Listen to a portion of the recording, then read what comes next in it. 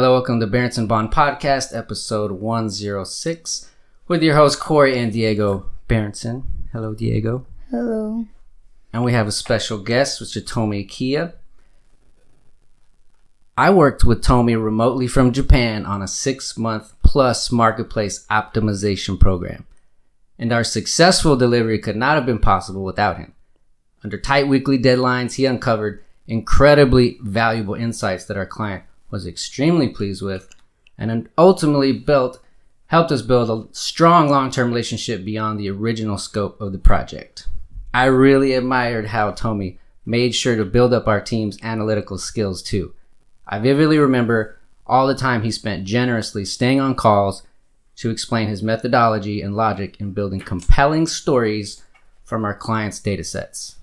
I haven't come across such an efficient, talented, and generous data analyst in my projects since, says Julia. Tomi is truly a rockstar data analyst, always willing to go above and beyond to help our clients. I had the pleasure of working with him closely during one of our clients' incredibly complex marketplace optimization programs. As the lone analyst for 15 different retail partner sites, oftentimes in different languages and time zones, he's a prime example of patience, dedication, and tireless commitment. A remarkable teammate, storyteller, always poking from several angles to help our team provide valuable recommendations to our clients. I highly recommend Tomi and sincerely cannot say enough how I enjoy working with him, said Susanna. Now, who doesn't like to have their LinkedIn recommendations read out loud? Wow, that was something. I was wondering. I was like, where are these coming from? Okay, yeah, that's awesome. That's nice to hear for sure. Yeah, it helps me get an understanding of other people's perspectives of working with you. Obviously, it's a recommendation, but at the same time, it gets a sense of what you convey, and what emotions people carry after the project, because that's a big thing, and it's very cool and helps me understand kind of what you did for them in essence. Yeah, it brought back a bunch of memories. So I was thinking about those projects, the 15 different clients, staying up late since they were, Southeast Asia. They were different time zones and trying to figure out how we can all coordinate together. Yeah, it was a good time. Yeah, I'm so interested in you being a data analyst. Of what that means and what you do with it is really interesting. Just this little bit of info you shared with us. You're already the most interesting man in the world. Like, what is that? Who is this guy? Very humble. You're accomplishing all these awesome things, Thank very you. Humbly, and it's very cool to see. That's another reason I love doing this is we're making time to listen to you, and without it, we would never get to share everything, Yeah. You wouldn't know, like, why would I bring that up? You're always waiting for, I don't know why we generally wait for some sort of trigger to bring up, subjects in normal conversation. But anyways, Diego, did you understand any of that? Yeah. Okay, what'd you get? That you're a data analyst, and seems like a lot of people recommend working with you. Yeah. So he sent this short, beautiful breakdown of some of your interests, some things you're working on, and I had Diego read through it and come up with a couple cues for you. I won't release the Kraken yet. Okay. But be prepared. I'm training an intense interrogation tactical officer right here. All right, I'm nervous already. So it's in training. I won't unleash him yet. I'm just gonna warm it up. Okay. And I'm gonna kick on the AC a little bit. Yeah. Alright. So, I'm just gonna go by the who, what, when, where, what, how kind of questions. I love that. Yeah, that's a great stuff. So for the first one, who kind of pushed you or inspired you to I don't know, just start the business in the middle of your college? So the first job I had? Because after I was reading, it said that you started the company at 19. Right? Yeah. What was the reason for that? So really, So I moved from Austin to Seattle, and I moved up there to run track and play football. My goal was to go to the University of Washington and play there. And at the time, a bunch of friends, they were going to college, all lived in a house in the university district. And we were very interested in creating websites and just working on computers. So that's what we'd all do. As we went to school, we had one room downstairs where it was just wrapped around with all computers. And we'd all just sit around there and we'd work together. We weren't really great at it, but we were driven to like create something. Yeah. So we were sitting there doing that on a daily basis as we went to school. And someone started getting interested in what we were doing as a group of 8 guys. And one day a guy came in and kind of just, we were like, who's this guy? He's like, oh, he's someone who owns this pasta place, but he's interested in your business. And I'm like, okay. Because we were trying to create something out of it, but we didn't have any money. So this guy came in and he offered to invest in us. So he goes, I'm going to give you $1 million to start a business. Dang. And then we all had decisions to make. Are we going to stay in school? Are we going to start this business?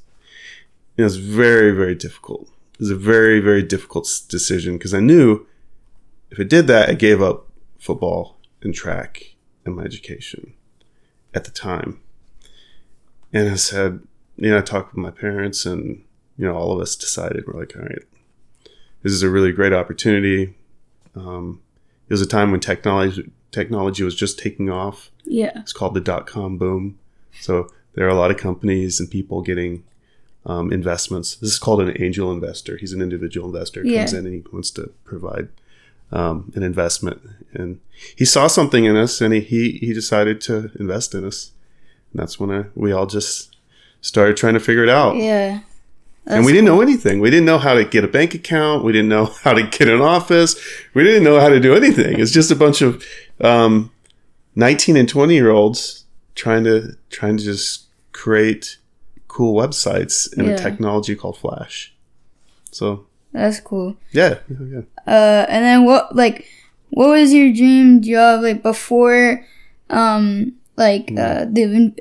guy who wanted to invest into you, what was your goal before that to do for a living? So I wanted to go to school and I did want to get a finance degree and I wanted to work towards a finance someone who's helping an advisor for people's investments. So that's what you wanted to do? That's what I wanted to do, Yeah. Before that I wanted to be a coach or I wanted to, be involved with sports. But then at that time when I started going to college, I'm like, well, if I'm going to focus, I always want to focus on business. So if I was very flexible, because you can get a business degree and then do all kinds of things with that. That's cool. And then when did you decide, or well, you kind of already explained that, but let's see. Where did you go to? So you went to Seattle, right? And then how did you decide to go there? I don't know. So my buddy, he got into the University of Washington, and I decided to go up there with him, and just because we were really close friends in high school, and I trusted him, and I was like, well, I'll just give it a shot. Was he asking you do you want to come? Yeah. I can back up a little bit and tell you, I was in college here in Texas at a Sam Houston State University, and I was playing football there.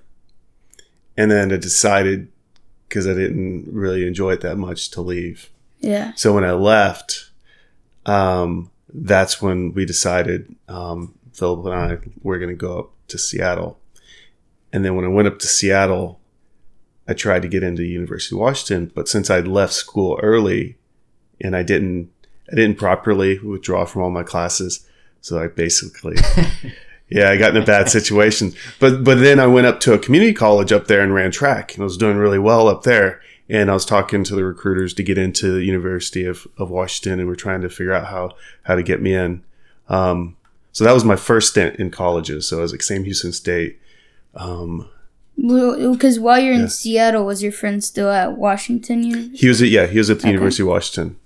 and I was going to a community college there. And then that's when we all decided to start the business and put education on hold. Different type of education. There's still lots of education in a business, but yeah. That's cool. And then like, I guess, like, trying to think of another question, but well, I guess for football, it says you did play. So because you went to Westlake High School, right? Yeah. And it showed you did play with Drew Brees. So did you find out, like, when did you find out, like, I played high school football with, like, this great QB or whatever?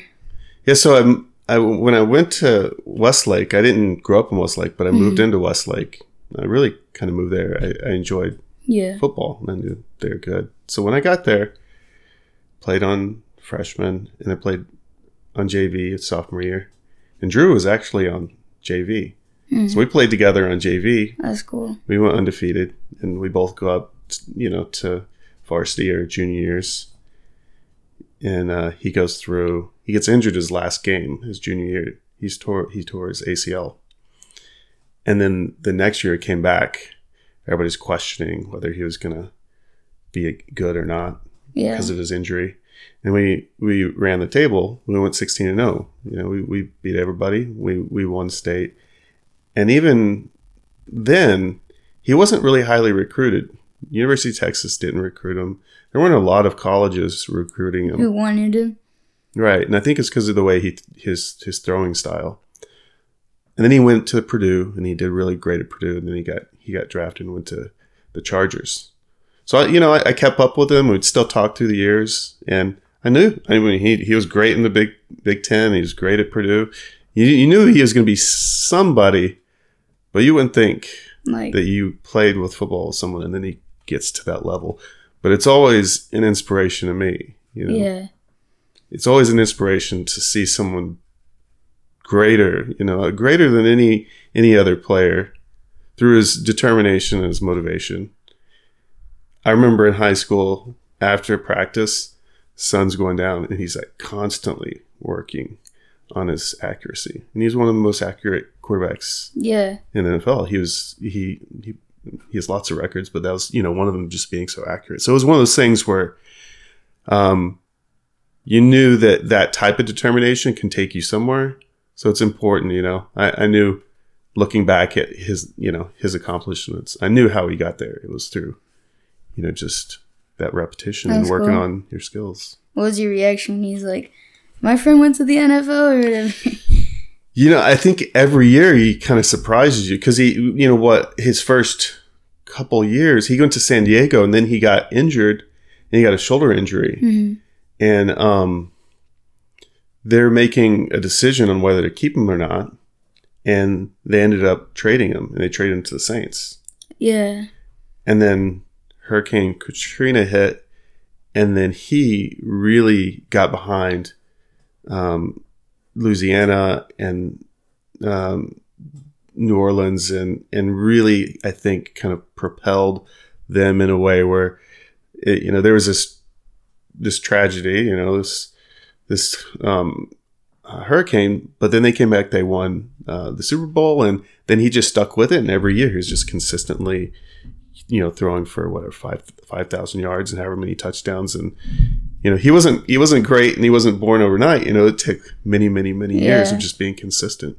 That's cool. So it's cool. It's always nice to be like, I played with that guy, and and he, I see him, nowadays, and he's the same guy. He's a really nice person. His wife is really nice. He's humble, even though he's had such great success. That's cool.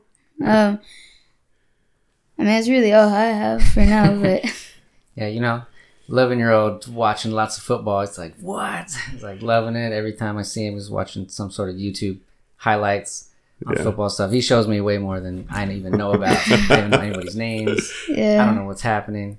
We could talk players sometime. We can talk anytime. But that's great. So you went 16-0. What position did you play? I played cornerback. Oh, really? Sweet. That's what I played in high school. Yeah, we were not going 16-0 though. I'll tell you, Drew was on the team, but the defense was solid too. I mean, I think we had 5 shutouts for the year. Dang. What? And yeah, we had a great squad. I will tell you that in the state championship game, I ended up getting 3 interceptions with was Nice. this is the first time I ever wore gloves in a game. Were you mad at yourself? I could have been wearing gloves the whole time. Exactly. Yeah, I was like, Dude. oh wow, if I would have just wore gloves in every game, it was just. Dang. That was fun. That was a good experience. So that totally tracks, because if you did cornerback, you're super fast. So track and field was an easy transition for you when you went to Seattle. Yeah, and even in high school, I didn't like track. I didn't like it, but I did it to be fast in football. But then I became fast enough to compete. You know. Yeah. So did you only switch to track because you couldn't get into football at that college? Yeah, I mean, I was. I decided to focus on track. I did really well in track finishing, but then. It was easier to get on a track team solo and just go and just run Yeah. than push for I football. told Diego this story. You'll appreciate this. So as a cornerback, you got to have hands and speed, and obviously be able to tackle, right? And I could not catch well because they tried me on offense first. Yeah. So like, That's why you're a cornerback. Yeah, you can't catch, but we'll put you on defense. So I was doing fine in cornerback, and then. Through the seasons, then the coach, the cornerback coach is like, you're not that good at defense. I want to put you back on offense, but you can't catch. And they pull me aside. He's like, look, let's be honest here. You're not good at football. Okay. You're not. Okay. But however, you're blazing fast. Yeah. He was the track and field. I was like, he's the track and field coach. He's like, I want you to be on the track team. You're going to smoke. You're 100, 200, maybe, not the 200, but maybe 400. He goes, but I'm just saying, like, do you not care? Do you not want to be here? I'm like, hey, what is happening right now? I love this game. That's a tough conversation for sure. I love this game. And I was like, he's right. I can't catch at all.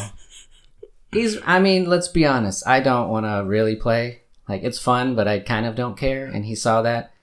He's like, so then that next spring, put me on the track team. I loved it. I really liked it. I liked bolting for 8 seconds and then hanging out for 3, because you're waiting for the next heat. You're just lounging, you're stretching for an hour, waiting, and you run for 10 seconds. Yep. And then you wait another 2 hours. I'm just relaxing. That was my vibe. I was like, oh yeah, I kind of like this. Yeah. Yeah, the sprints are easy. You're not like running these long distance races. That's what I was in. I was a sprinter, so that's cool. You're taller than me, so when I did the 200, I don't know why you put me in the 200. So in the 200, it's typically really tall guys, because 400 you can make up distance with time. 100, you might be able to be short potentially in high school. In college, you definitely need some legs to really hit it, and But so I did average in 100. In the 200, I'd run 100. I'd burn myself out and then just get smoked the last 100. Yeah, it's tough. Right? And then in the 400, it'd be middle of the pack. But it was fun, and I liked it. And I didn't have to catch a football during track. I just ran. That was great, And it's in the spring. It's kind of nice and cool. Where was that? Where were you? At what state? High school here. I was here. Yeah. Yeah. I was thinking about that the other day. In January, it can get cold. I remember some of those track meets, 40 degrees, sometimes 30s. It's, Yeah. It's, so you it's spent most of better a your little time bit later. figuring out how to stay warm. Yeah, exactly. Yeah, that's the disadvantage of being a sprinter. Then you run for 10, 11 seconds, and then you got to go, sit around at the track meet for the next, 8 hours in the freezing cold sometimes. But yeah, those were good days. Was it hard for you to give up football because you wanted to play so bad when you went up there? Yeah, it was. Because especially if you had this amazing high school time in football, and then you went to the junior college, probably did, I don't know, what was that like? Probably okay. At Sam Houston? So Sam Houston State, they redshirted me, and I didn't like it. So I was like, all right. I should have taken the red. Well, yeah, it's hard. It makes you think, like, whenever there's a fork in the road. And I've had many, many forks on the road, and I've chosen different directions. You're like, wow, what would have happened? Would I be even sitting here? If I stayed, I wouldn't. I believe if I'd have stayed in Sam Houston, where would my life go? Would it go into like being a data analyst? Would it go into technology? I don't think so. Going up to Seattle really changed my life. And what was that? Because I am a huge proponent of leaving where you're from to grow up. Yeah. And you left. You didn't go that far when you went to Sam Houston. So part of that was you were still kind of tethered. Yeah. Until you really have that physical distance between where you're from and where you are now, you can kind of open up your eyes and feel that little feeling of isolation and like fear, but in a good way. Like, it's good, forces you to I agree. test yourself. And you created a company, bunch of computer hackers in a room, angel investor comes down from the heavens, bestows $1 million to you. You take it, you run with it. It looks like, that dwindled at some point. Yeah, we did it for 5 years. Yeah. 5 years. That's awesome. Yeah, it was amazing. To pull that off that long at that age is incredible. Yeah, it was wild. Especially you didn't have a direct target vision of what you wanted to do. You made it happen. And then later went back to school. Yeah. And ran track. You weren't running track as a 19-year-old. Like, in between. You were, 26? Yeah. I was about 26. Running track against 19-year-olds. Yeah. That's amazing. Yeah, it was rough. That's really cool. You sit on a computer for so long, and then you think you're going to go back and run sprints. Yeah, that's tough. Do you think I got injured in one of my first meets? Did you? Yeah. Yes. And you go from a sprinter in Texas to a sprinter in Washington State, and here you don't need to warm up. Yeah. I mean, you do. You don't necessarily have to if it's warm enough out, but yeah, it's another story. But yeah, I pulled that hamstring. Pulled first meet? No, it was pretty close to one of the first meets my first year back, because it was an indoor meet at University of Washington, and I'd already sprinted and done my 60 meters or 55, whatever it was, and I went outside to cool down, and I went outside and it was cold. And then your muscles contract like this, really tight. And then I go to run my 200 indoor, and I didn't warm up enough. And I just came out of the blocks, and then it just popped. Oh. How many steps did you take before you fell? I was probably about 20. Oh, man. I was getting right into my fifth gear. Stride. Yeah. And then it popped, and then, nothing's more embarrassing than like a 26-year-old guy getting carried off. A bunch of people came and carried me off, and then I spent a lot of time just rehabbing and getting back. And then my next year I did really well, but I got back to it. So you had to make up for that fall. Oh, that was rough. Yeah. It was pretty embarrassing. It was tough. They started calling you mean names. Grandpa, we told you not to run out here. Oh yeah, I got a lot of that. I actually got I got an award. That wasn't that year. The next year I got an award, and it was the most inspirational. There you go. Old guy running track. Now you look and you're like, yeah, that's super young, 26. Yeah. So it's all relative, like where you're at in life. So what pulled you back here to the beautiful state of Texas? So you graduated, you ran your business. Yeah, so I went back. So in college, went to Seattle University, and that's where I ran track. And then after I graduated, I started, just thinking where I'm going to go. It rains a lot up there, and it's a little gloomy. It's too gloomy for me. Although I was there for almost 9-10 years. And I came back to Austin. I didn't want to come back to Austin ever. But then I came back. I was like, oh, this place has changed. Oh, this is pretty popular. Everybody's liking this place. I came back and I just came to visit for about a month, and then I realized I met some really cool people, and my family's all here. So I go, okay, I'll give it a shot. I'll come back. And maybe. Yeah, I just did it. And what's crazy is I left Seattle, put everything like in a pod, sent it down here, and I haven't been back to Seattle. You've never been back? No. Are you scared you'll love it and want to move back? Do the opposite? No, I wouldn't. I gotta be on a beach or in somewhere warm. I did my time in Seattle. You put in your time in. I got you. Yeah, I'm done with Seattle. Although I really want to go back. I'm gonna go back with my wife, my baby, and we'll see Seattle. Yeah, it's really fun as the kids get older. You take them places you've been. It's awesome. Yeah. To just look, I was here. Now you're here. Isn't that amazing? Compare pictures from those experiences. There's just something about it. I don't know why you get to see it. Like you saw it at that age. Yeah. And now you get to see it totally from a different vantage point. And it's just really neat. Yeah, I look forward to that. I got some time before I can really enjoy that, I think.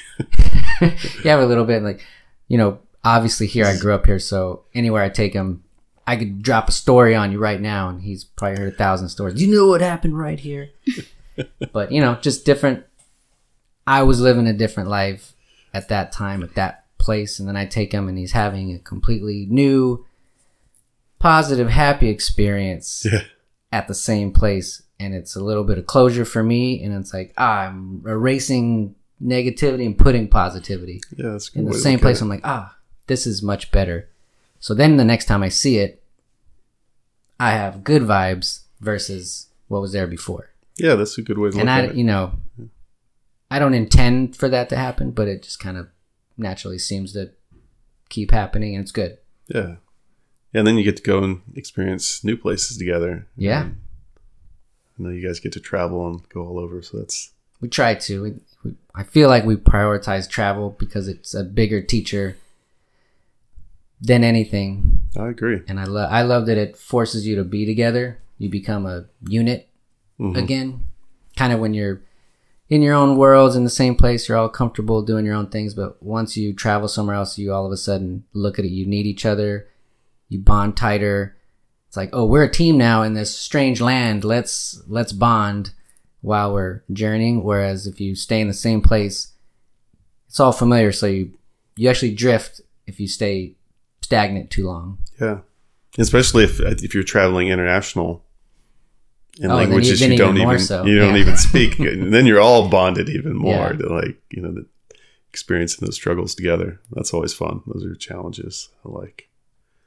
Yeah. Yeah, you'll be traveling with the fam soon. Yeah. We go down to Mexico, but I went to Greece recently, and we didn't take Priscilla, but my daughter. But yeah, I'd like to. It'll be nice to do international trips with her. See how she does. Let's see who's there. The dogs. Yep. What's up, guys? Hello, dogs. I guess they wanted to come in really bad. Yeah. So I got some cards here. All right. Bicycle. Do you know all about bicycle? I don't. You don't? No, I don't. You could probably teach me something there. I read on your resume you're a game commissioner. I thought you'd have some intel on the bicycle cards and why they're the dominant leader. I don't. The casino that I'm a gaming commissioner for, we used to have table games. Now it's just slots. But even then, still, I probably wouldn't be an expert on the cards. No. I know some of the numbers. When you start getting into poker, were you always into, or like not poker in general, but like card games, I guess? Or you always into when did that? we were young. My family used to have. We played poker, not Texas Hold'em, because this was a very, very long time ago. But for New Year's, we'd have these poker games, and the family would we'd all come together and play cards. We'd have. Did you have multiple tables going, or one big table? Just one big table, and I always tried to get on the table, But yeah, We'd have pool tournaments. My family is always, they're, competitive. They like games. There's always something going on. I think every house, I didn't put on there. I've played a lot of pool in my life, probably more. Oh, really? I've played a ton of pool. We had a pool table as a kid, and then my grandparents had one, and cousins, and everybody had pool tables. And then my father and my brother. Can you do some cool trick shots? I probably can, yeah. I wouldn't play with I hadn't played for a while. My dad and I played a couple weeks ago, and I'm a bit rusty, but through many of my jobs, we'd go and, when I traveled, this company, when I worked at Yokogawa, and we traveled, we played every single night. We played pool. So, oh, really? Every night? Every night when I traveled. We get off work and we just go play pool and hang out, Sometimes there are these smaller towns where there isn't much to do. So, yeah. But yeah, but poker is something I've just enjoyed the challenge of it, because it's a game where you're looking at each individual person and you're trying to think through what possible cards they have when they bet. Why do they bet a certain way? You start picking up a lot of the data analyst skills come into play whenever you're looking at each individual and you're trying to process frequency and how much do they bet, how often do they bet. When you look at them, are they doing something different than any other time? So it's really like a game. So you just start tracking all the behaviors, because obviously you can't know their cards, but you can track their mannerisms, and like you're just calculating data, frequency of mostly frequency. This happens when, if this, then, like if then situations for each person. Yep.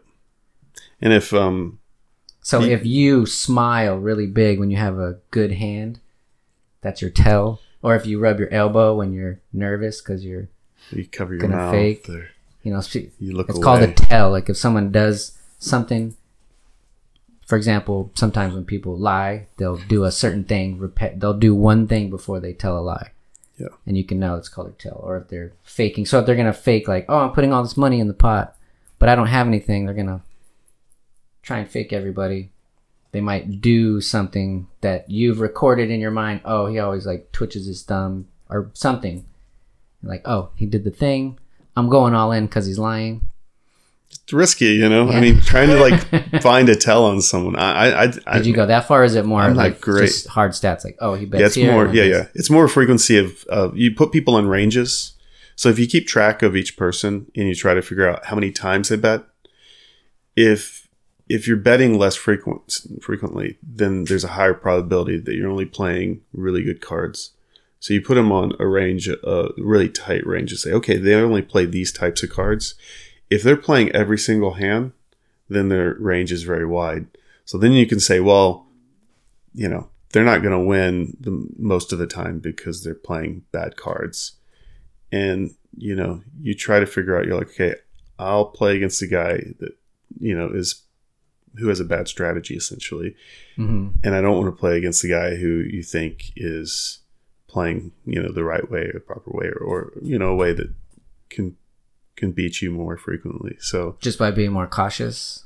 Yeah. So you have to pick your spots and be very, very, very patient. Yeah, that's good. That was one of the first games I taught Diego.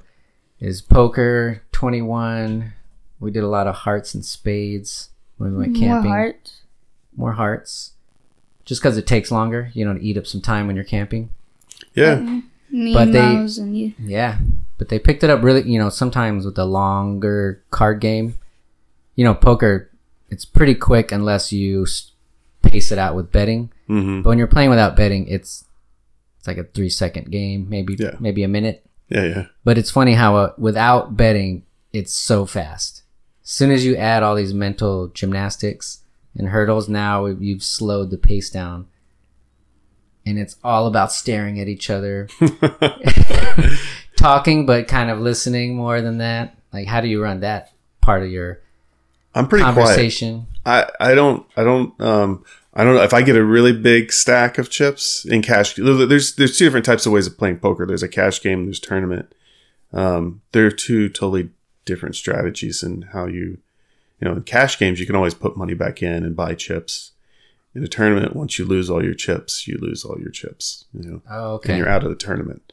So, you play them a little bit differently in how your strategies are. But in a cash game, if I have a bunch of chips, I tend to be more talkative. And if I don't have like on purpose to get them to get distracted. Yeah, I don't know why. I just get just more comfortable, if you're winning, and then it's it actually, once that happens, I tend to just win more. And I don't know if it's the the amount of chips I have and people going after me. I don't change my strategy. It's just it's a little bit easier. But I don't like to talk too much, because then it gives information and it distracts you from like focusing on the players and trying to calculate like certain situations. But yeah, I think it's a fun game just because it's What's the longest you ever sat at a table or played for a single day? So I played online back in 2022. And I played for 25 hours. Straight? It was a tournament that went that long. 25 hours? It was a long tournament. Whoa. It started early and it went, there were breaks, but it was a long tournament. Do they do And they back then they didn't have, it's different. They didn't have the breaks that they have now. But so that was online. And then this last year, I went to Vegas to play in an event, and I played one day for 14 hours. Whoa! So that was rough. That's a long. Did it feel like it was 14 hours? It felt like 14 hours. You just have to have the patience and drive and really desire to be there. You have to be so focused. You have to be focused for that long. And then, so that was one day, and then moved on to the second day of the tournament and played another like 6 hours and got knocked out. Whoa. But were you happy with how long you lasted? Yeah. I cashed. I did well. Nice. It was, I would have loved to have gone a lot further, but I just had such a good 14 hours of playing. I had so many good cards. I did really well. And then the next day I got nothing. So, then you're sitting there just going, well, you have to change your strategy a little bit. Well, you don't have to have great cards to do well in poker. Mm-hmm.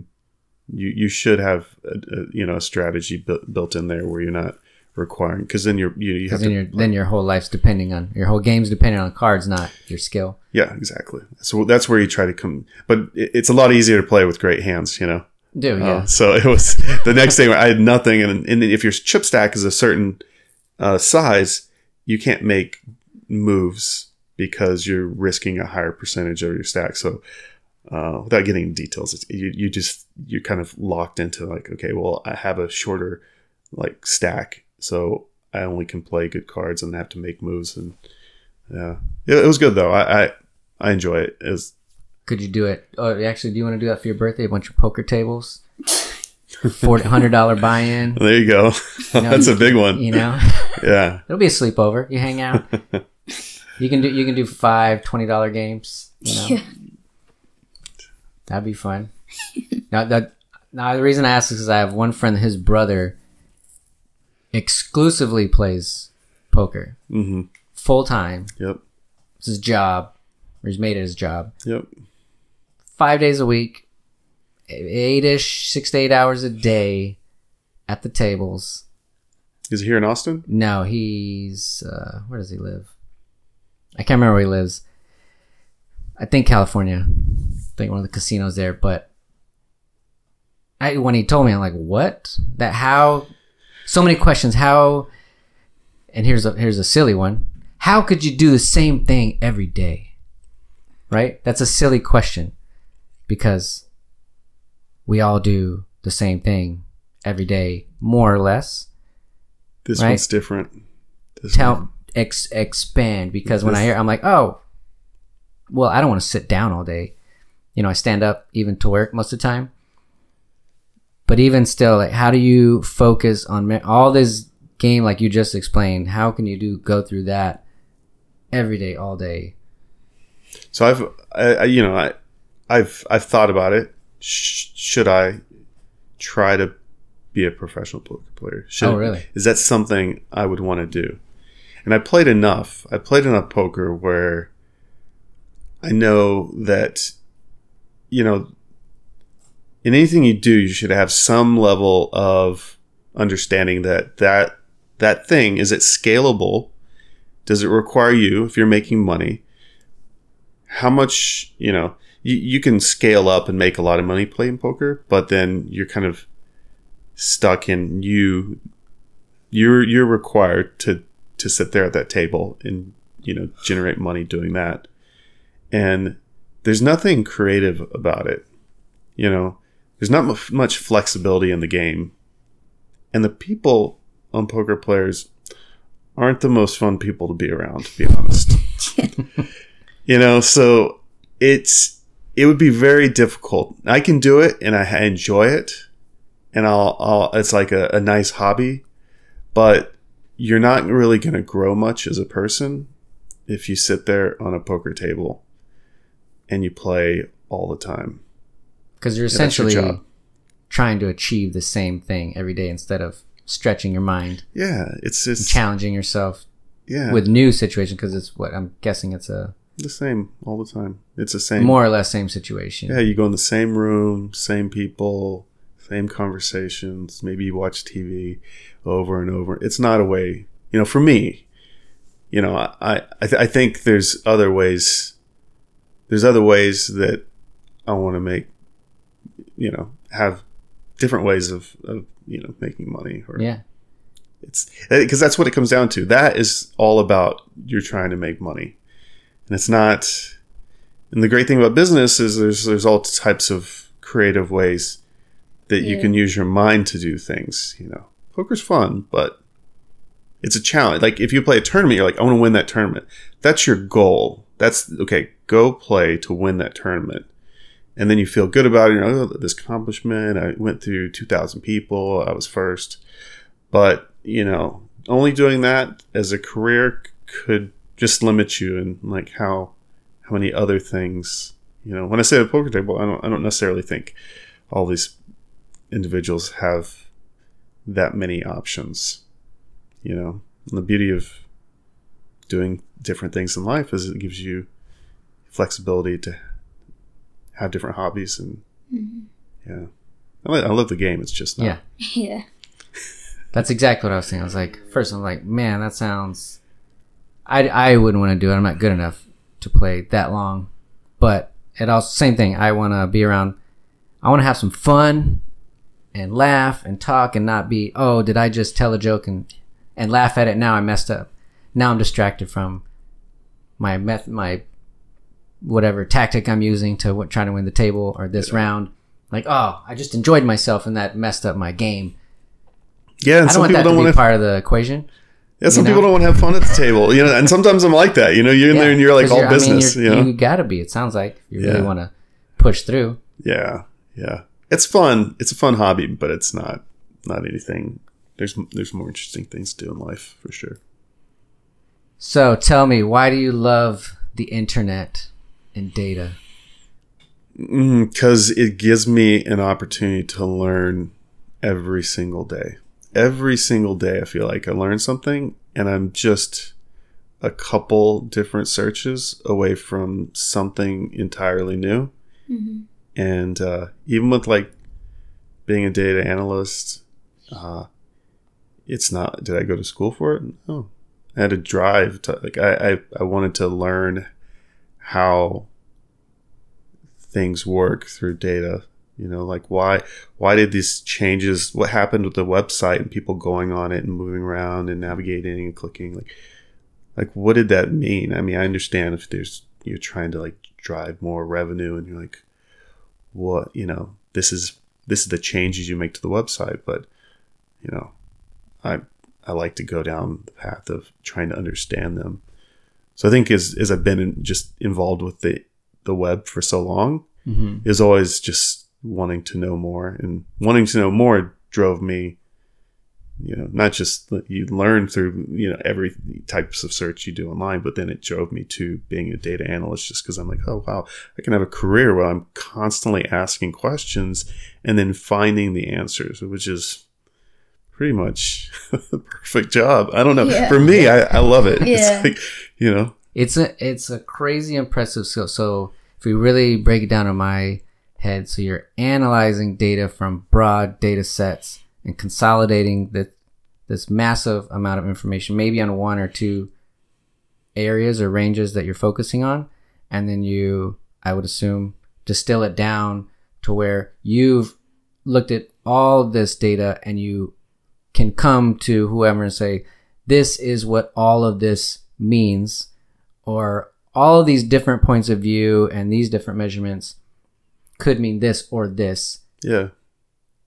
That's a very impressive skill. For example, if I listen to health researchers who study multiple meta-analysis, read tens and dozens of papers, and then they take all of this massive amount of data and say, what does all of this mean? Is there a common denominator that's aligned through all these studies? And then they break it down for me in 30 minutes, where they spent 100 hours finding this out. Whereas if I read all the same stuff, I definitely wouldn't come to the same conclusion. So, or podcasters that listen to all these different sources and then say, oh, I'm hearing 20 different versions of this one thing that mean this singular point of view. It's being said 20 different ways, which triggers emotions up or down. But here's what all of this is. It's meaning the same thing. Mm-hmm. It's like translating that, we constantly hear like, oh, data's the mountain that everybody's going after. It is what is just growing and growing. Data centers are growing en masse. It's weird to know that anything you own digitally is in probably 100 different places, if not more, in servers across the world. It's just storage units that keep growing, that aren't going to go away. We're going to keep feeding these storage units and putting more racks of storage to keep copies of this picture I took of homework, or that you submitted to your homework, that will live in infinitum, right? Yeah. And I think, you wonder, you're like, well, where does the data analyst sit in all this? Because shouldn't the computer be able to tell the whole entire story because it has all the data? And, a lot of my work is taking my own personal experience from all different types. So like you have this business sense as a person and all your life experiences through data you looked at and, things you've already solved for. And you recall those situations and you have your intuition to say, do I get a good feel if this is, right or wrong? And, it saves you time in not going down paths that might be, you're like, well, yeah, I'm not gonna explore that because I know through my own experience that that's something that's, not really gonna make the analysis any better.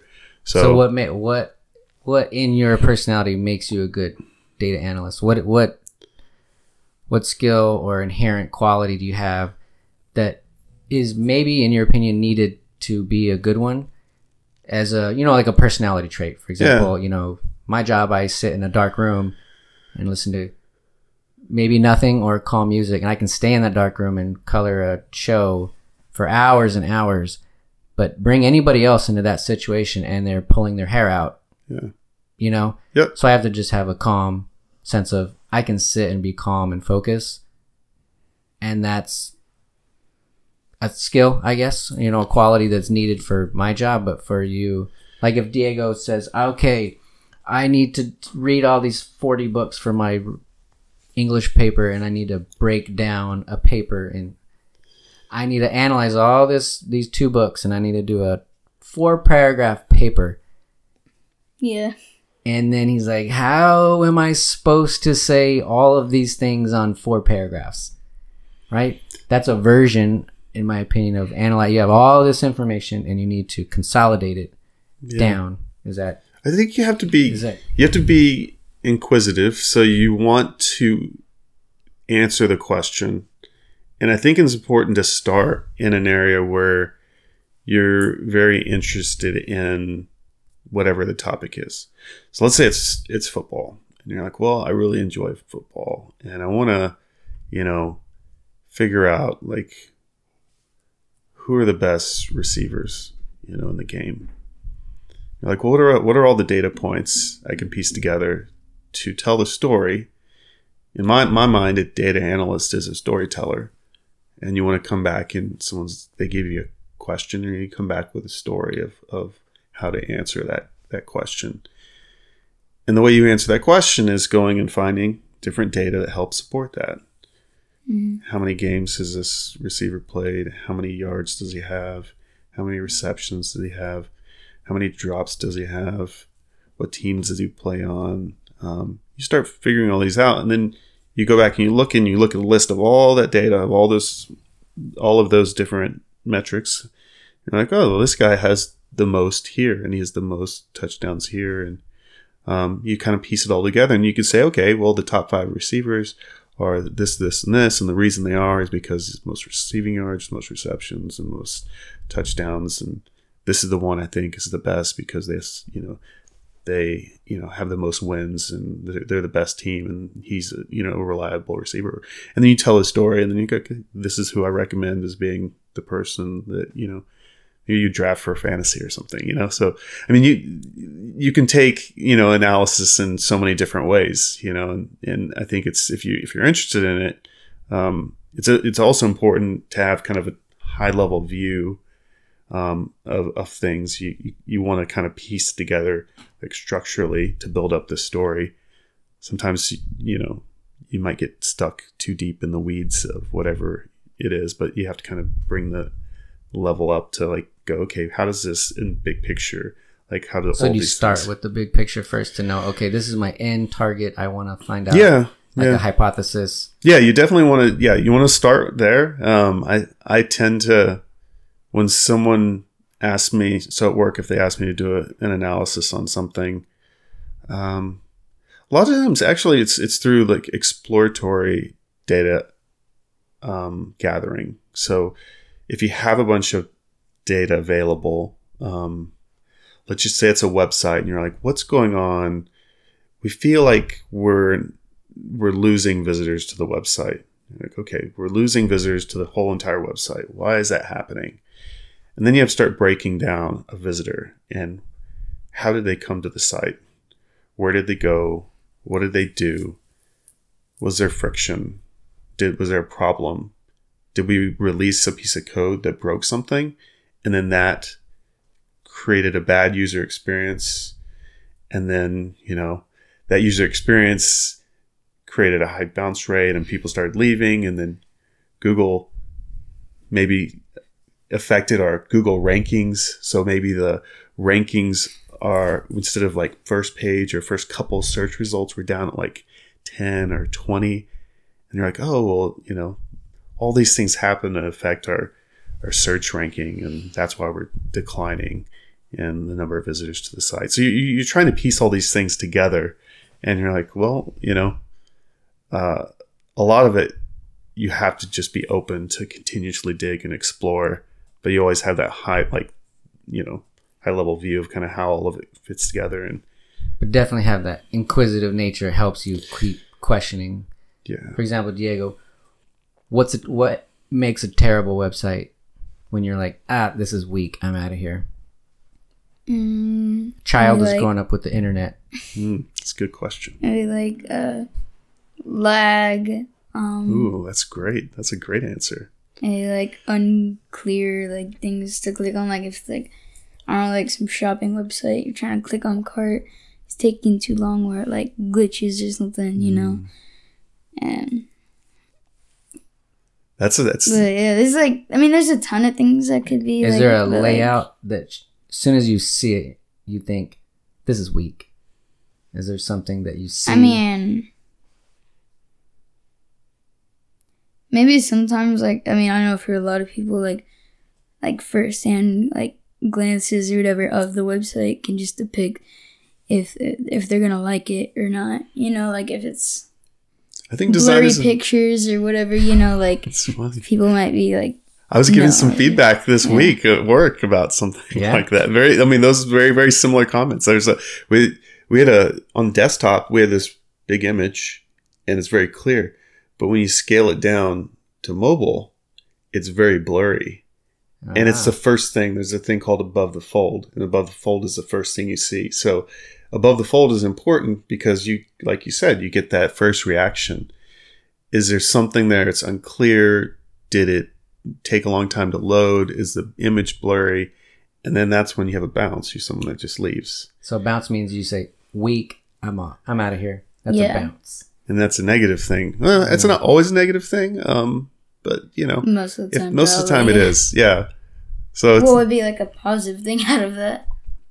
So a positive thing out of a bounce. Sometimes you have like a blog article and someone reads the whole entire.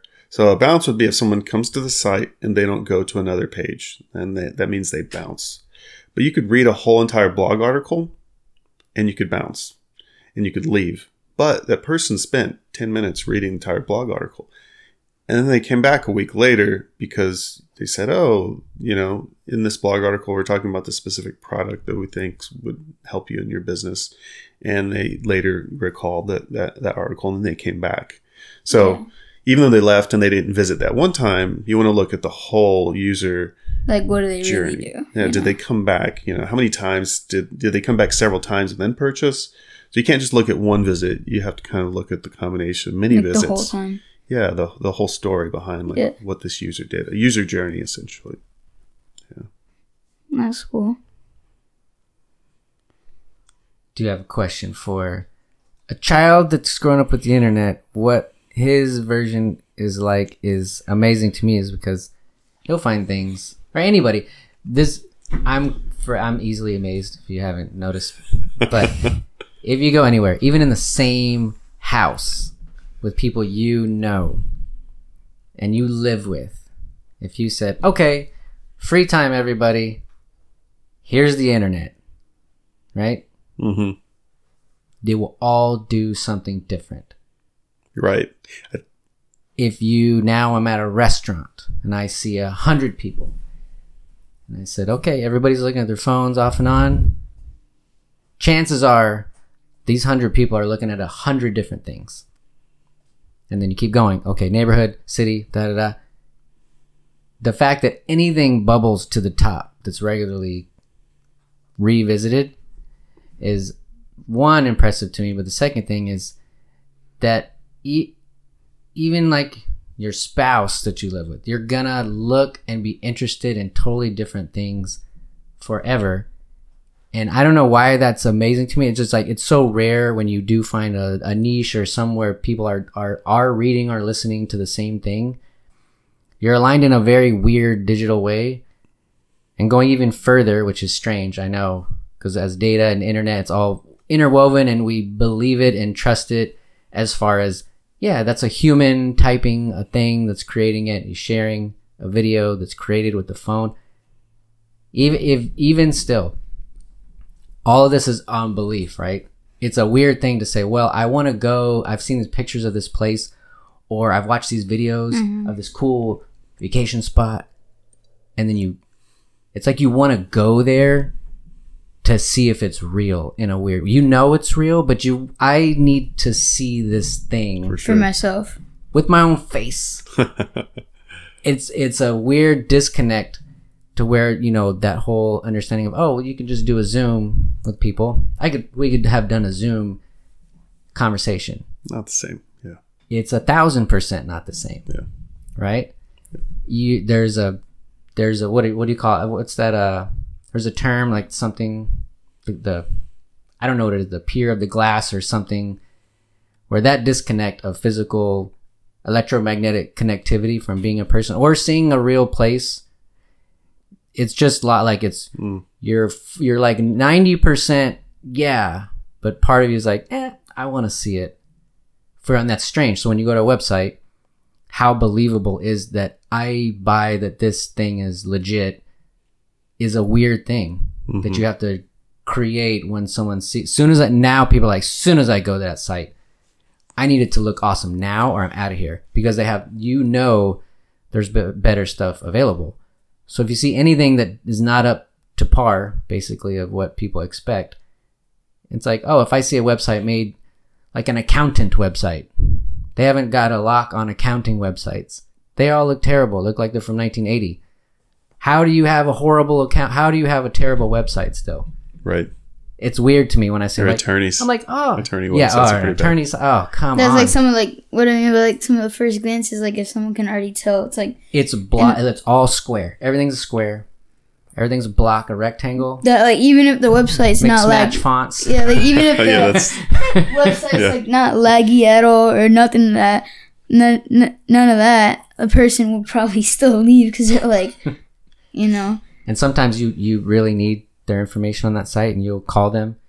That's why it's like It's not a website user experience. if you're just like browsing around, no one's gonna like really stay on it, But So to go back to the question of, I guess, how Diego sees the internet, right.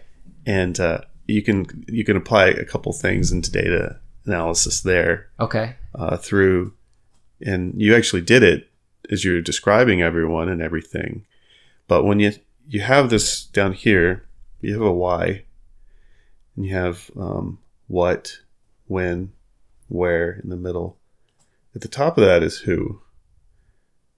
And the who, you can break those into different segments. So when you're analyzing data and analyzing a situation, you want to know the who, and you want to know the who. You're how old are you? 11. So you're 11. You're a boy. You're in Austin. You like these different activities, and we can say, okay, this. You start to describe who you are. Other, so how are there different segments inside of there? Is it because you're 11, or is it because you're a boy? Is it because you're in Austin? Is it because of these interests? That might define. And what's the internet to you?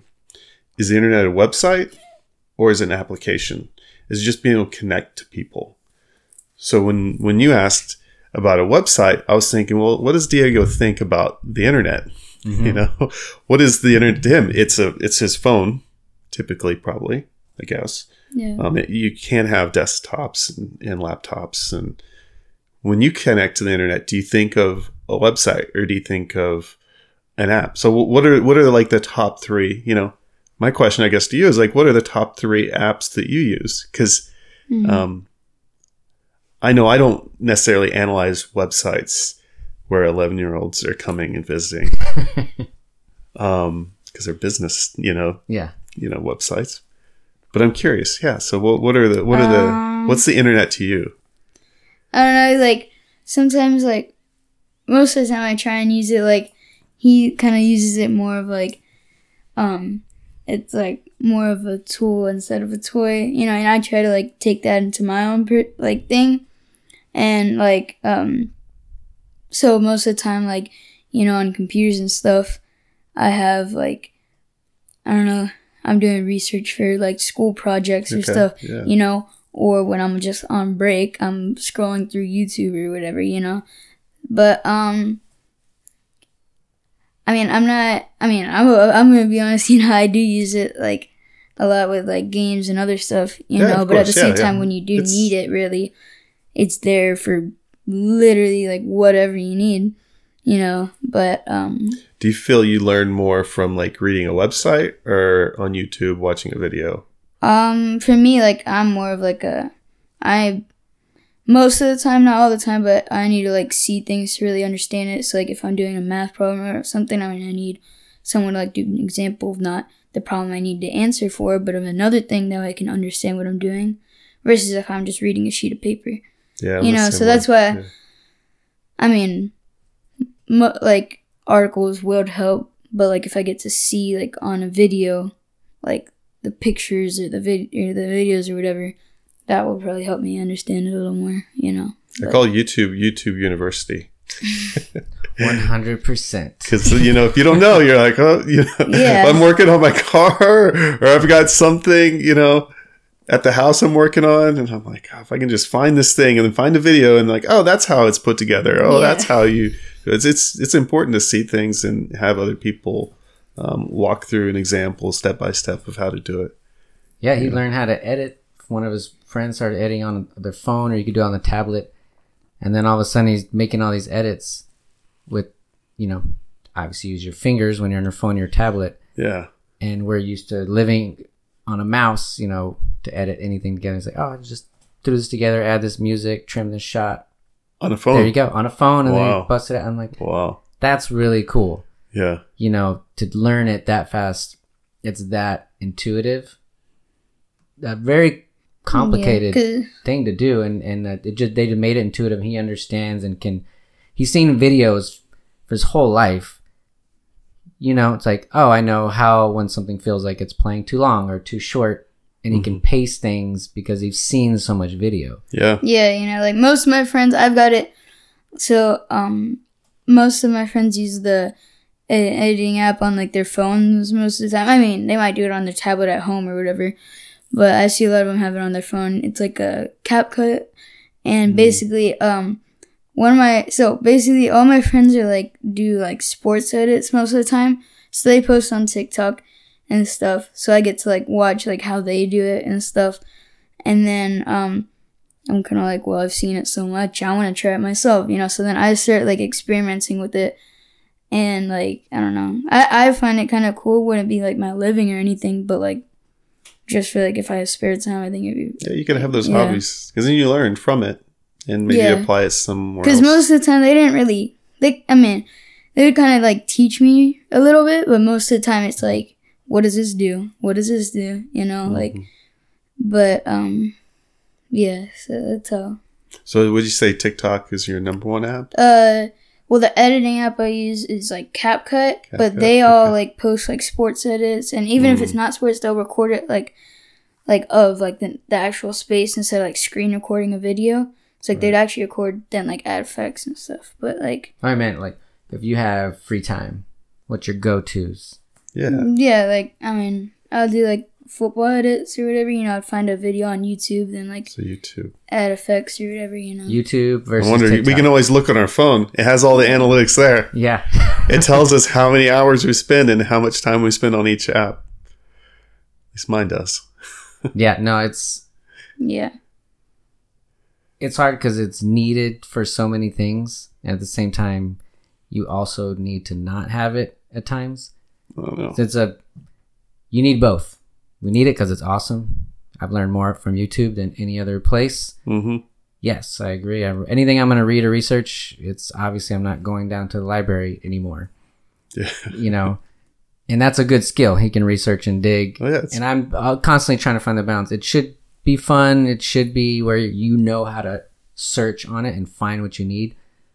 How to search quickly to find what you need is also a skill that's tough. And as he gets older, the more things I don't understand, especially with homework, how to craft a proper search to find the random person who put the video that shows you how to do this thing. Thank you, random people, for doing the boringest videos that are really needed at random times. Yeah. Is, every time whatever, changing a socket out of your outlet in your wall. I've never done a 40 amp. Well, I found some dude in New Jersey in his basement one time. He's like, you're gonna do this. Here's the part. And I'm like, yes. This dude was like, I'm gonna make a video. The worst video quality wise, but information was essential. You can be a hero real quick. You can make a horrible looking, terrible sounding video that has quality information. And I've noticed when I listen to all the YouTubers I listen to, since the pandemic, is I'm hearing all of these different voices, different inflections, different accents. And I noticed in the beginning that I had these assumptions for no reason. Like, oh, you sound like this, I'm going to listen to you this much. Weirdness.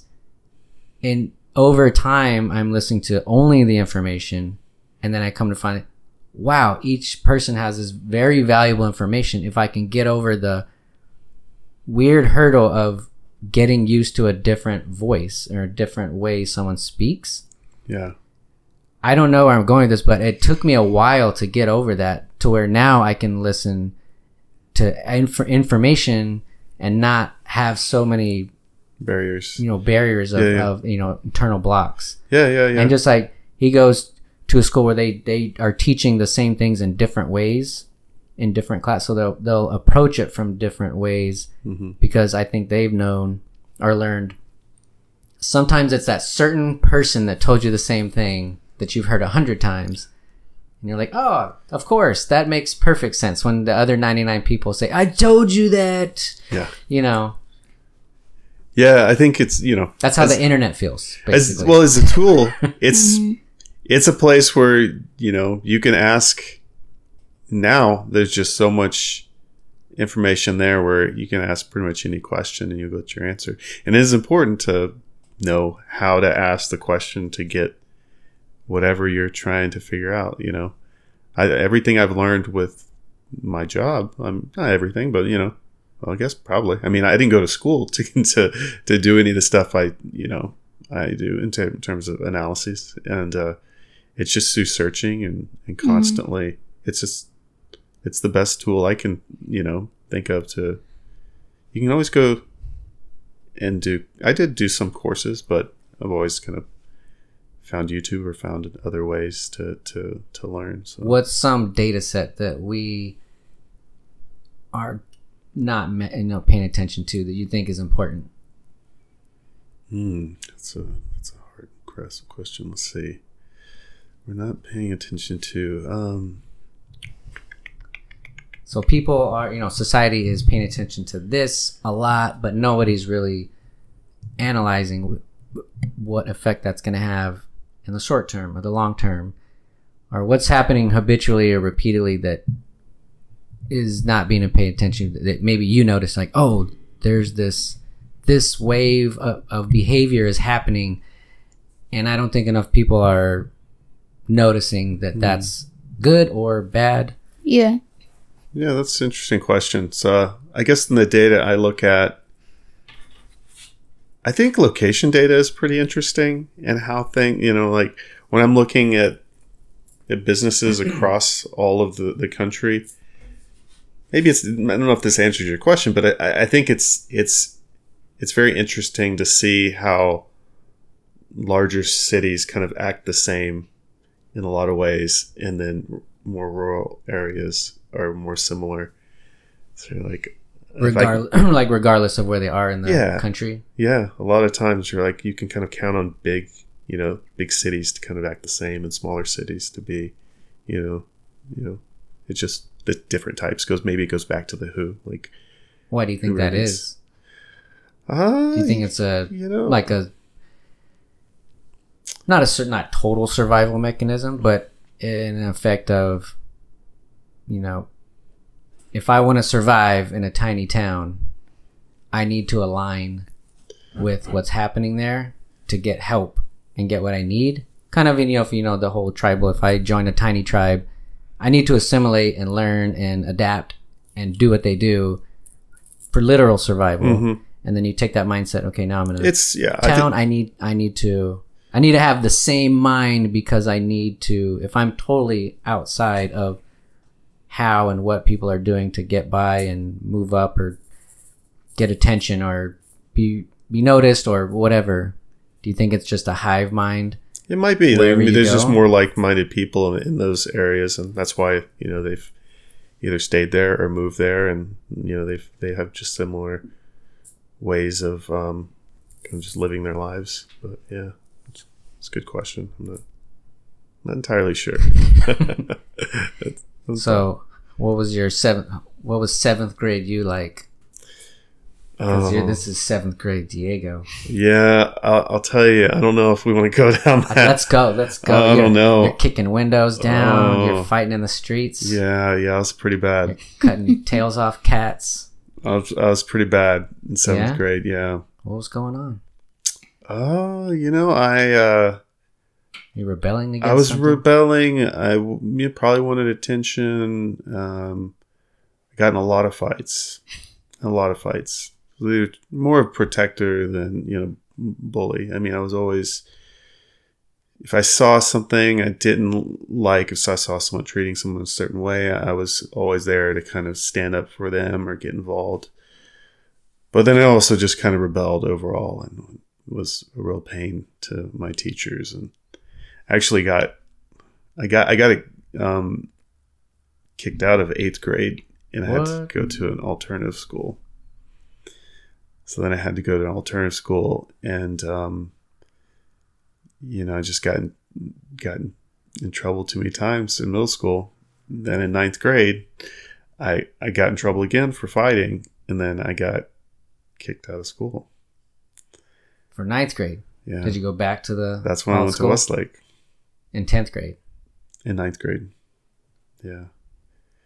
And, a lot of it is not having a certain amount of energy and not knowing where to place that energy.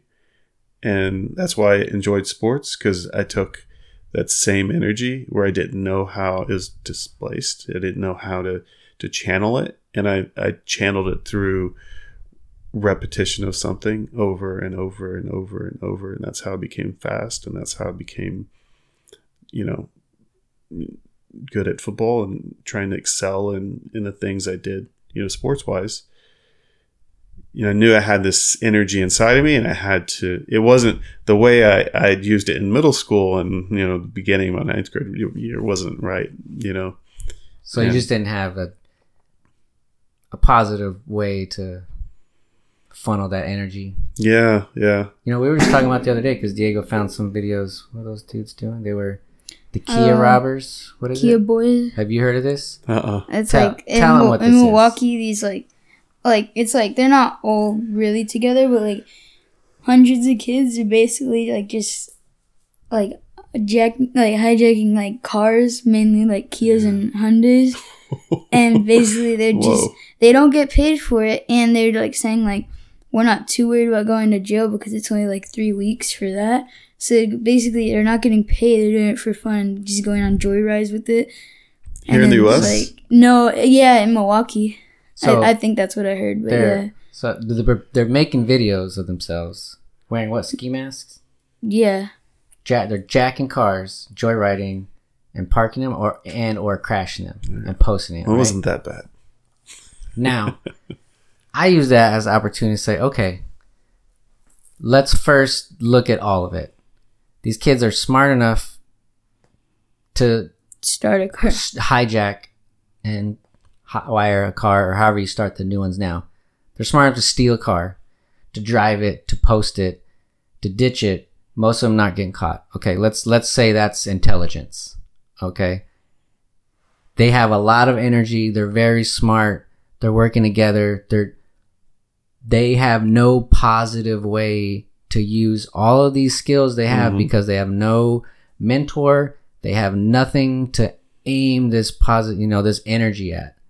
And when you're young and you have energy and you want to do something, you're gonna do something.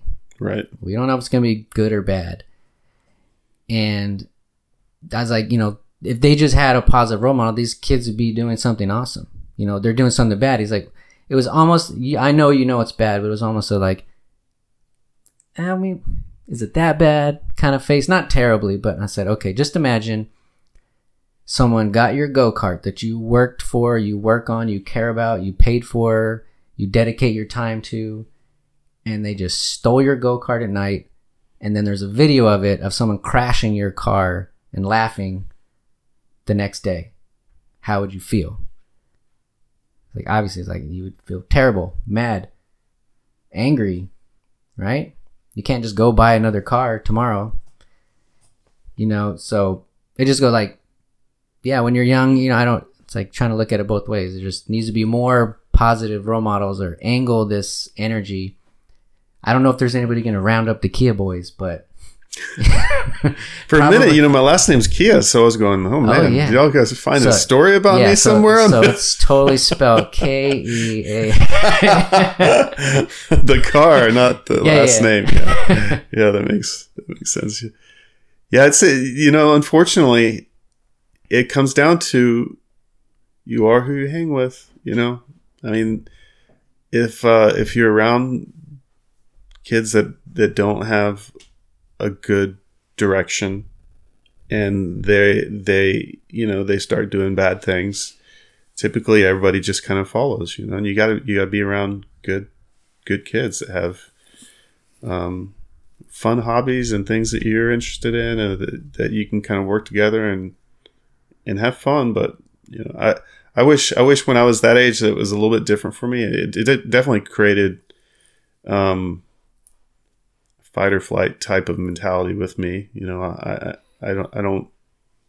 come out, I feel like I'm willing to face adversity because I had it when I was younger. But it's a hard way to learn. I don't know. Yeah. And then when going to Westlake, there was just a whole nother mentality of the kids there. Was it hard to not fight people when you got to the new school, being the new kid? Since you had been a fighter before? I got in 2 fights there, and that was it. I know it sounds like you're like, that's a lot of fights. Yeah, just 2. I mean, there were a lot, as a kid. But then it just was different there, You meet someone there, they would like really shake your hand. It was different the way we all kind of interacted. And I actually didn't talk to anybody my freshman year. I didn't talk the whole time. I said, I'm here on a mission. I'm going to be great at track and be great at football. And I'm just be heads down, and I'm not here to make friends. It's a really weird kind of thought, It's like a 9th grader, because I didn't like I didn't like Westlake at that time. Yeah. Just because of all the things you would hear about it, just how privileged they are. And I was jealous in a lot of ways because I didn't have money. My family didn't have money.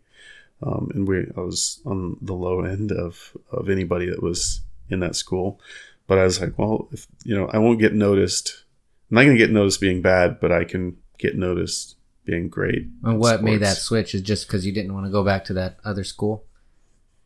Or did somebody speak to you and say, this is your chance to pull it together, you can do this?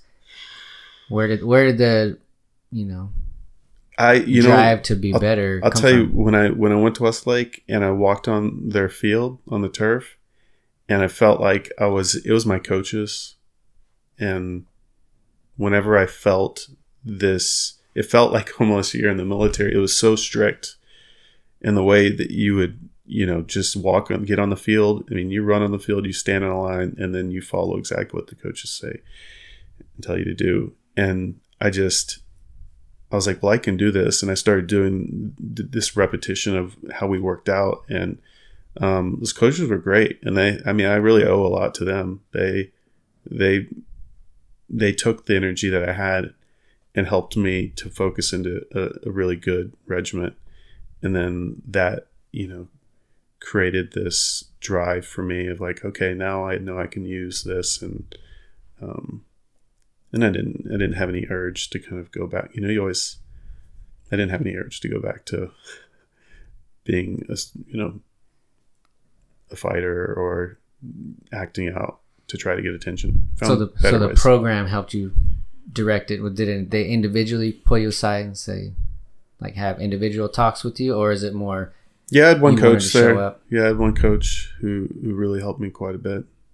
How was it trying to get like on the football team? Like, was it like extra hard, like training or whatever? Like, it was really difficult. It was very difficult. It was very competitive, and I knew if I was going to do it, I had to be. It's like, what am I? I can't catch. I wasn't great at catching, and I'm like, what can I do? Yeah, like, okay, they put me a receiver, they throw a deep ball to me, and I drop it. I'm like, okay, well, this isn't going to work. I'm like, well, I can run fast, and I can hit hard.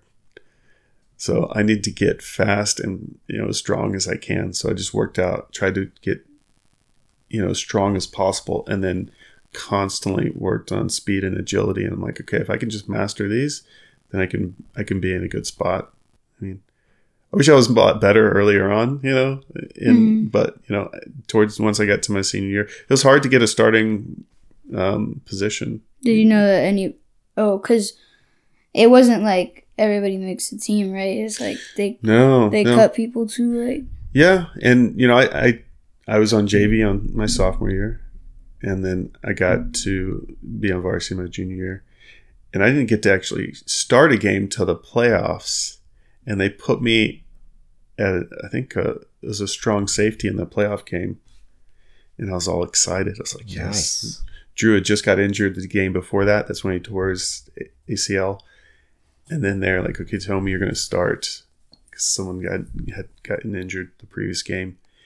And we had warmed up, we had like practiced, and we knew what they were going to do the first play of the game. The first play of the game, they just throw it deep to this one receiver. What? And we all knew that's what they did. And we had practiced it. And then I was just backpedaling, and I never got on my back pedal, and it went all the way over my head. Oh. And they scored. And I was like, they were going to do this play. Yeah, and it was the worst. It was the worst. And then they pulled me, and they took me out of the game. For the whole game? The whole game. Dude. Yeah, that's strict. That was my one shot, and I got pulled. And then I still could do kickoff and other things, but they pulled me. And then that same year, I went to like in track and field in the 100. I was at quarterfinals, and I came out in the 100, and I felt like it was like 70% of the race, and I felt like I wasn't gonna win, and I gave up. I just didn't run all the way through. And those two things happened to me, and I was like, man, I was so mad that happened in football, and I was so mad in track. And that's when I came back, and I was just like, okay, I'm gonna push so hard. And then I went to state in the 100 meters for 5.8. And that was your senior year. My senior year. And then, I really excelled as a starter my senior year. So you can have adversity, you can get knocked down, but you got it was a tough environment. It was you had to if you're not at your best, then you're going to get pulled. And at least it was back then. I mean, they might win 4 championships in a row this year. They've won 3 championships, and they're undefeated right now. State? Yeah. It's crazy.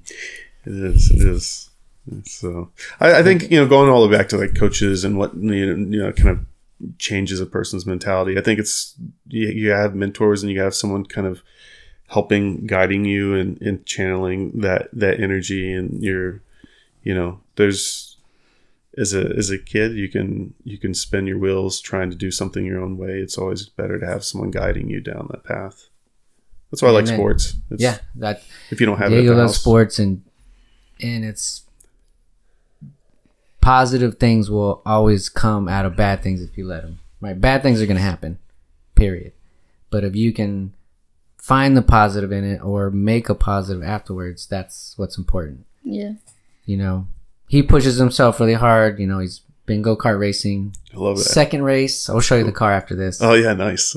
But you placed in your second race. That's impressive. He was keeping the kid that got in front of him really had to fight to get in front of him. And that kid's been racing for like 5 or 7 years. Yeah. So the spirit of competition it's strong in him, and I want him to know that he doesn't back down from competition. And he likes it, and it's a good thing to have. It should be healthy. If you can aim it, like you said, healthy competition is awesome. Don't be afraid to compete and have fun with it, without, wrecking people, as far as like mentally being ugly or stuff like that. Exactly. Yeah. You can be good by being good, And, I think the people that are good are great at what they do. Show respect to them, and just like you have to learn from them, and you get to see, well, why is he better? Is there a specific technique, or is there something that I could do differently? Always kind of take in that information and think how it can change your strategy or change, Yeah, that goes back to his data mine. He's collecting data. You see that? So especially for racing or anything, that's all data. It's all data. How how are you hitting the percentage on this turn from here to here? What's your timing here?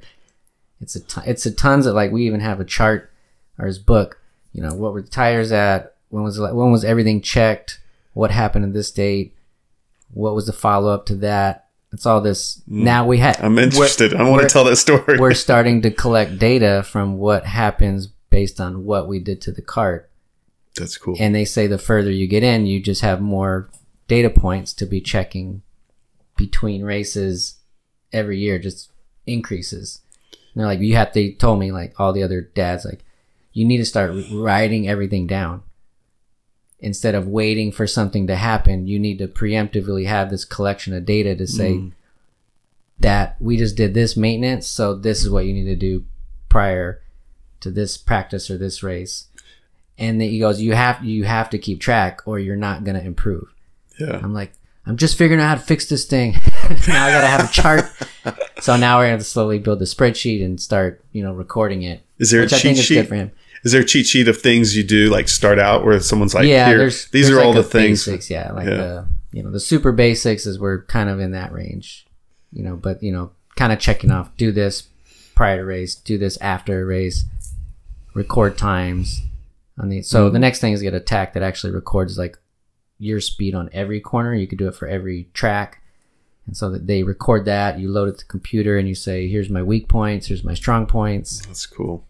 So that's the next level. So you would like all the data that's included or required, really. How much do you think it's the car or the driver? At least like in what I'm doing right now, the driver. But I mean, it's all about like experience and stuff, and really like it's not like something you can really do in like a week or so, or even in a month. You know, even if you're practicing like, I don't know, twice a week for a whole like month or two or whatever, you know, it's all about like all the experience you have. If you've done it, if this is like your first race or whatever, you know, you're not going to do as well as in 5 years of doing the same exact cart, the same exact track. Gotcha. But after 5 years of doing it, you know. So what made you, so you're already good.